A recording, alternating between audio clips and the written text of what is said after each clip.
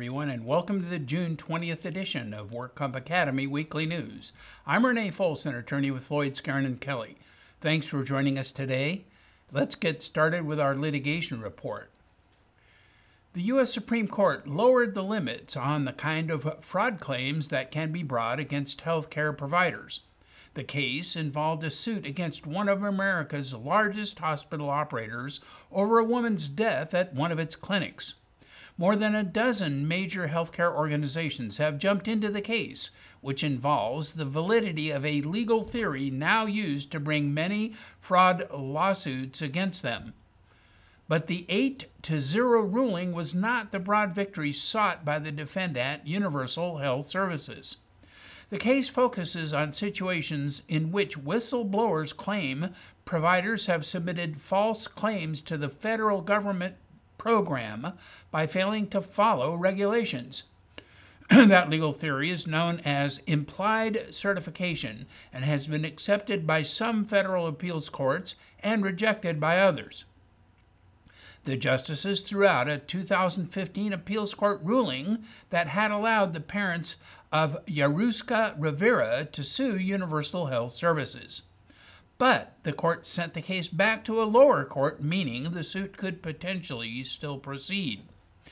Rivera suffered a fatal seizure in 2009 at the age of 19 at a mental health facility owned by Universal Health Services.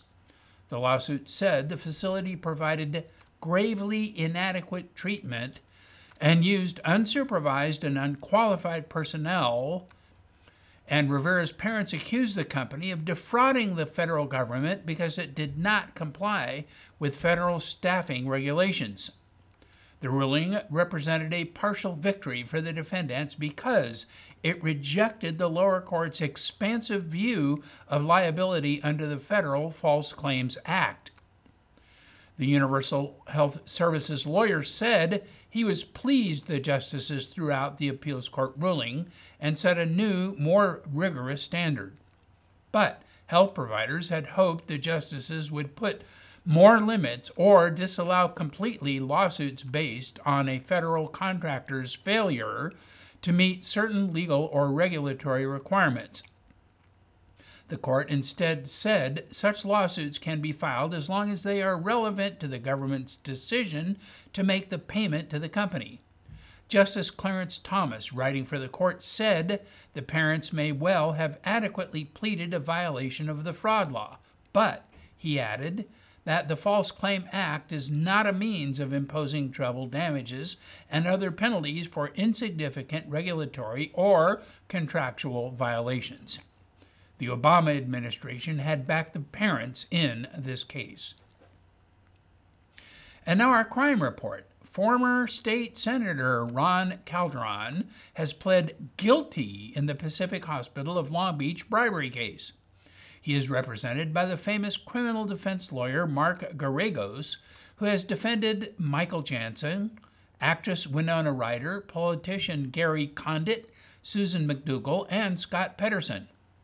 Attorney Garagos was likely bluffing the week before when media sources quoted him as proclaiming that a plea agreement for his client was not being discussed and he expected the case would proceed to trial. Within a week of his proclamation, Ron Calderon's criminal plea agreement was signed by both of them and filed in federal court. Ron Calderon was elected California State Senator in 2006 and held that office until November 2014 after his arrest. His brother and co-defendant, Thomas M. Calderon, served as a California State Assemblyman until 2002. Shortly after leaving office, defendant Thomas Calderon founded the Calderon Group Incorporated, a political consulting company. And he also became an executive officer of Californians for Diversity, a tax-exempt public benefits corporation. Michael D. Drabat was one of the defendant Thomas M. Calderon's political consulting clients. Drabat owned and operated the Pacific Hospital of Long Beach. Drabat wanted to preserve the spinal pass-through legislation in California so he could continue to make substantial amounts of money performing spinal implant surgeries on workers' compensation patients. Drobot agreed to hire Ron Calderon's son as a file clerk and to pay him $10,000 per summer while Calderon's son was in college. Ron Calderon admitted that in exchange, Drobot expected him to vote against legislation that would eliminate the spinal pass-through and support legislation that preserved it. Drobot employed Calderon's son for 3 summers and paid him about $30,000. Ron Calderon also agreed that he understood that he faces a maximum sentence of 20 years in prison. And former NBA star Kermit Washington was arraigned in Kansas City and pleaded not guilty to his fraud charges. He was arrested last month in California after he was indicted by a federal grand jury. Prosecutors allege that Washington referred professional athletes to California attorney Ron Mix to file workers' compensation claims. In exchange for the referrals, Mix made payments to his charity project called Contact Africa and claimed those amounts as charitable deductions on his personal tax returns. But upon receipt of these payments, Washington diverted the funds for his own personal benefit instead of the charitable purposes. Prosecutors claim Washington used his celebrity status to exploit the good intentions of those who donated to the charity he founded. Washington allegedly diverted hundreds of thousands of dollars in donations that was supposed to benefit a clinic in Africa for needy families and children. Washington was arrested in Los Angeles and had his initial appearance in the U.S. District Court in the Central District of California. There, he was ordered to surrender his passport and released on bond and required to wear a location monitoring device. If convicted, Washington faces 3 years in prison on the charge of corrupt interference with the Internal Revenue laws, 20 years in prison on the charge of conspiring to commit wire fraud, 20 years in prison on the charge of obstruction, and a mandatory sentence of 2 years in prison for the charge of aggravated identity theft. A federal grand jury has indicted a doctor who operated a medical clinic in Fountain Valley, as well as 2 physician assistants who worked at the clinic on federal drug trafficking charges. They allege that they issued prescriptions for addictive narcotics without a medical purpose. 65-year-old Dr. Victor Boone Huat Siu, who lives in Laguna Beach and is a 1975 graduate of the University of Pennsylvania School of Medicine, is also board certified by the American Board of Internal Medicine. He is accused of issuing prescriptions for addictive and dangerous drugs outside the usual course of professional practice and without a legitimate medical purpose. The indictment alleges that Siu wrote prescriptions for at least 4 people who died from drug overdoses within days of seeing the doctor. His patients often paid cash for office visits that typically involved only the most cursory examination, if any examination at all. He often prescribed oxycodone, methadone, and alprazolam. The physician assistant arrested was 31-year-old Caitlin Phuong Nguyen, who lives in San Jose. The third defendant physician assistant is 45-year-old Thon Na T Pham, who lives in Fountain Valley. Each of the 56 counts in the indictment carries a statutory maximum penalty of 20 years in federal prison. The case is being prosecuted by Assistant United States Attorney Ann Luat Wolf. And in regulatory news, the DWC will enforce the regulations that require lien claimants to use a Uniform Assigned Name, the acronym is UAN, when filing documents beginning June 25. This is a uniform naming convention which ensures that parties are properly associated to cases in EAMS. The UAN is currently used by attorneys, claims administrators, and lien claimants. Now, lien claimants must use their UAN when filing a lien in application for adjudication, or their attempt to do so will result in failure. This requirement applies to all filing methods: OCR, e-form, and jet filing. Lien claimants should check the UAN Lien Claimants Search page to verify their exact UAN name that must be used. Lien claimants who do not have a UAN should immediately request one from the DWC. The new assigned name or information will be posted within 10 business days of receipt of the request. This new mandate is likely to become an additional tool in the claim administrator's healthcare fraud prevention process. The true identity of fraudulent medical providers is often hidden behind fictitious business names, medical management companies who file liens in their name, as well as collection companies. Identification by a single unique number may provide an investigatory thread that can be followed right up to the culprit's doorstep. A review of thousands of criminal court records by the Center for Investigative Reporting concludes that prosecutors are pursuing charges against more than 80 medical professionals who have handled more than 100,000 injured workers' cases, most of them originating in Southern California. They allege that the cases account for $1 billion in fraud, and the overburdened lien process favors settlements over trials, so they often succeed in collection. And Christine Baker, the DIR director, says the DIR knows there's a problem. Her department has begun reviewing the medical providers who currently file the largest number of liens. The review shows that many of the lien claimants are criminally indicted, but with enforcement of the uniform assigned name, perhaps the DWC and claims administrators will soon be able to better track the identity of the person who is asking to get paid. 4 U.S. senators, 2 Democrats, and 2 Republicans introduced a bill aimed at preventing big pharmaceutical companies from using safety rules to prevent generic drugs from coming to market. The Creating and Restoring Equal Access to Equivalent Samples, or CREATES Act, would deter pharmaceutical companies from blocking cheaper generic alternatives. Pharmaceutical companies should be compensated for their important work developing life-saving treatments, but the senators say that predatory practices at the expense of consumers are unacceptable. Drug affordability is a bipartisan issue that affects each and every one of us. The CREATES Act targets abusive delay tactics that are being used to block entry of affordable generic drugs. The first delay tactic occurs when brand name drug companies prevent potential generic competitors from obtaining samples of the branded product.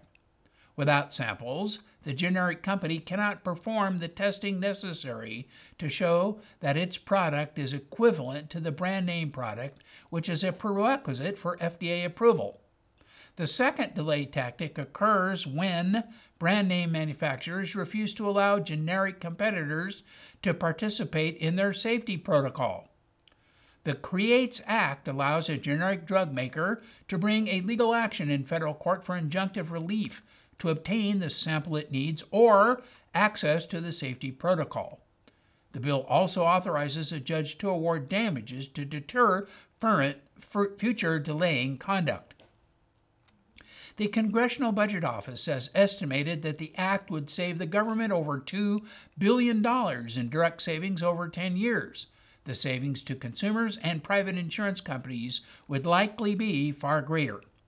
There is a similar bill in the House of Representatives which addresses the same issue but uses a slightly different strategy. The Pharmaceutical Research and Manufacturers of America, or PhRMA, which counts major drug makers among its members, said it had no immediate comment on the proposed law. The Generic Pharmaceutical Association was pleased to see the bill introduced. The DWC announces that the 2017 minimum and maximum temporary total disability rates will increase again on January 1. The minimum TDD rate will increase from $169.26 to $175.88, and the maximum TTD rate will increase from $1,128.43 to $1,172.57 per week. The Labor Code requires the annual rate increase equal to the percentage increase in the state average weekly wage. The SAWW increased 3.912% last year. Workers with a date of injury after January 1, 2003 will also receive the increase to life pensions or permanent total disability benefits. The DWC has issued a second notice of its intent to modify the hospital outpatient departments and ambulatory surgical centers fee schedule. Members of the public are invited to present written comments by July 6th at 5 o'clock p.m. The DWC held a public hearing on the fee schedule a year ago. The proposed amendments provides a response for some of the issues that were concerns at that public hearing. The notice and text of the proposed regulations can be found on the DWC proposed regulations page. And in medical news, a new study says that doctors in states that track painkiller prescriptions were nearly 1/3 less likely to offer patients dangerously addicting opioids. The launch of drug monitoring programs in 24 states led to an immediate 30% drop in these prescriptions for Scheduled II opioids. California is among the states that have such a monitoring program. It is called Cures 2.0, which stands for Controlled Substance Utilization Review and Evaluation System. It is a database of Schedule II, III, and IV controlled substance prescriptions dispensed in California. California law requires all California licensed prescribers to register for access to Cures 2.0 by July 1, 2016, or upon issuance of a DEA Controlled Substance Registration Certificate, whichever occurs later.